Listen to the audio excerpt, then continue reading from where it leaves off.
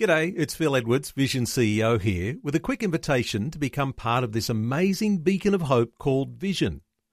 Together we can put our love into action to help people of all kinds build or rebuild their lives on the truth of God.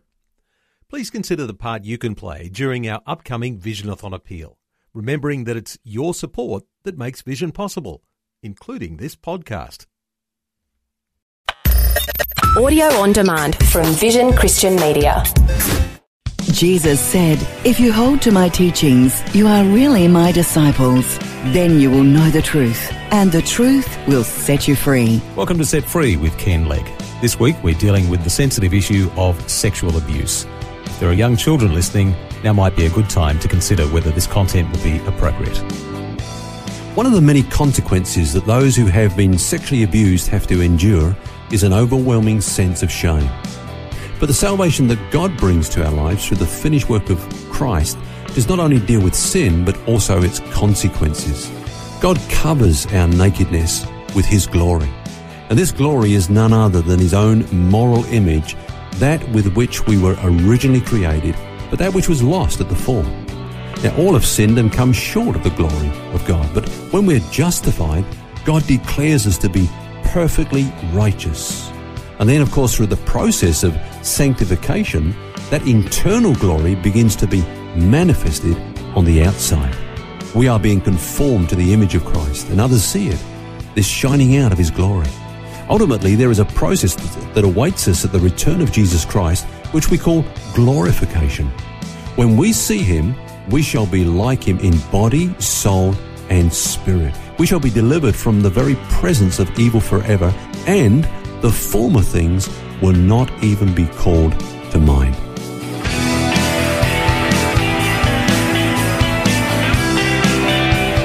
This is Set Free with Ken Legg. And thanks for joining us. Phil here along with author and pastor Ken Legg. And over the last couple of days we've been looking at the sensitive subject of recovery from sexual abuse. Welcome, Ken. Sexual abuse leaves such a horrendous legacy to its victims, doesn't it? I mean, you've been sharing with us the sense of shame that people have been violated in this way, that they carry sometimes through their entire life. And I guess another key factor is that they have to contend with is the way they view their body. Yes, I agree with that. You know, many victims have to deal with self-hate as a consequence of their past traumas, but also, of course, this can carry over into their relationship with their partner, both generally, of course, and in the sexual realm. And often you find that people that have been abused sexually in the past, they've got extreme views about sex now. Either becomes like an obsession, or it's the other thing usually, which is they just see it as a dirty subject. They don't want to go there, and it's an ordeal, and we've got to do this thing. It's my duty, but let's get it over with. And so that carries over into that realm as well, you know. It's got to be pretty hard to deal with. Is that something that typically they're stuck with the rest of their life? Is there some hope for change? I believe there is hope for change, and that's what the gospel is all about. Now, of course, nobody, though, can live beyond that which is in their heart. And so God's way of changing us is to change the heart by renewing the mind. And we've spoken about that in previous sessions. But we said earlier on in this program that God has a program of eradicating shame by replacing it with glory. And that's what salvation is all about. It's all about us being recipients of the glory of God. That which was lost at the fall is restored when we're saved. But then as we journey through life, as we grow in Christ, that which is on the inside begins to become visible. People begin to see evidence of the glory of God upon us. And of course, there's that wonderful hope when all sin, and the Bible says even the memory of sin, you know, the former things will not be remembered anymore. Those will be totally eradicated, and we shall stand in the full glory of God. So God has got a program of replacing shame with His glory. I guess shame is one thing, but there's probably some people who've been through this kind of situation who actually come to hate themselves. And you might see extremes of that where they do things, you know, self-harming. Yeah. Or they hate their bodies. What do you do there? Yeah, that's true. I mean, the person who's been sexually abused has a distorted view of the body often. That's because they believe the lie. They believe that it is an ugly thing. It's a negative thing. It's it's just a thing which they dread, and they come to despise the body. And so what's the truth? You know, if they believe the lie, what is the truth? We need to get God's perspective concerning our body. And the Bible actually says that, a lot about our body. When you study the scriptures, it has a lot to say about the subject of our body and how we should view the body. Now, we know that the body is that part of us that hasn't been redeemed and it's awaiting glorification. And yet God has still bestowed a great dignity upon our body now in this way. Now, I believe that Satan would try to get us to despise our body, especially if it has been abused in the way that we've been talking about this week. But the New Testament teaches that the body of every believer is sanctified. Now, that word sanctified just means that it's been set apart for God. That in itself is liberating. This body, God has said, I want that. I want that because I have a glorious plan for that body, and He's set it apart for Himself. 1 Corinthians chapter 6, Paul says that our bodies are a member of Christ's body. Just like my finger, my eye, my ear is a member of my human body. I mean, it's not an attachment to it. It's an integral part of the organic whole, if you like. And in a similar way, we are a member of Christ's body. Our body is a member of His body. That ties into something you said earlier in the week, in that you need to deal to this issue in the here and now, not to revisit it in the past, but we're living here and now. Yeah. And if something is sanctified, set apart here and now for the future, if I think about, I use any resource, I put it to one side because I know I want to use that. That's dedicated for this purpose. It's not dedicated for that purpose in the past. Yeah. I've put it aside for now and in the future. Yeah. It actually doesn't matter what the condition of that was up to the point that it was sanctified, it was set apart. It doesn't matter what experiences that thing had up to that point. I have deemed it worthy enough to put aside for the use that I have deemed for now and in the future. God looks at us in exactly the same way, and He says it doesn't matter what you've gone through in the past.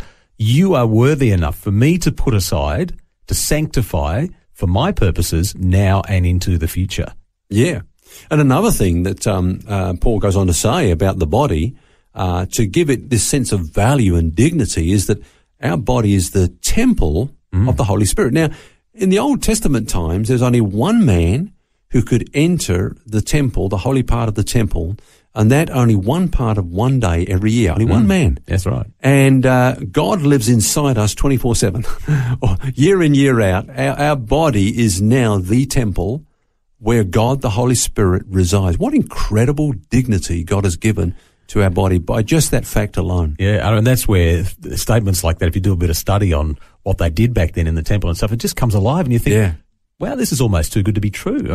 Too good to take seriously. Yeah. But lots of us don't take it seriously. And that's, that's the nature of the gospel, isn't it? It seems too good to be true, and that's why it's called good news. It sounds too good to be true, and that's the nature of the gospel. And another thing about our body, Paul says when he's writing to the Romans, and I love this, he says, don't present your members, that's the members of your body, as instruments of unrighteousness to sin, but present yourselves to God as being alive from the dead, and your members as instruments of righteousness to God. And so God, the Holy Spirit, who's indwelling us, is going to work works of righteousness through the members of our body. They're going to be instruments that are working righteousness in this earth.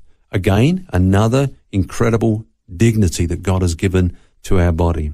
Another thing, Phil, as we wrap up today, concerning our body and just the dignity that it has, even in its unredeemed state. That's what we're talking about. We've done a whole week's program, of course, on the subject of spiritual gifts. And, Paul exhorts us at the beginning of that chapter in Romans chapter 12 to don't be conformed to this world, be transformed by the renewing of your mind. And then go on and present your bodies as a living sacrifice. And how do you do that? You discover the gift that God has given you. And that gift can only function, whatever gift it is, it doesn't matter what it is, our gifts can only function through this human body.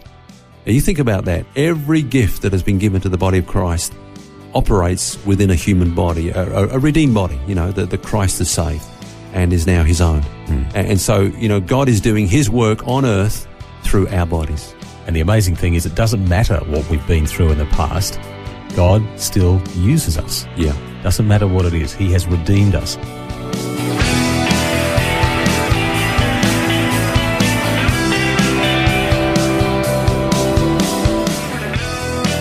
An important study this week, the people recovering from sexual abuse. And we'll have more for you tomorrow. And until then, remember, you don't have to carry that baggage. God wants you to be set free. For books, DVDs, small group studies and other resources from Ken Legg, including the book What's Eating You, which features topics from today's message, visit the Vision Christian store at vision.org.au. That's vision.org.au.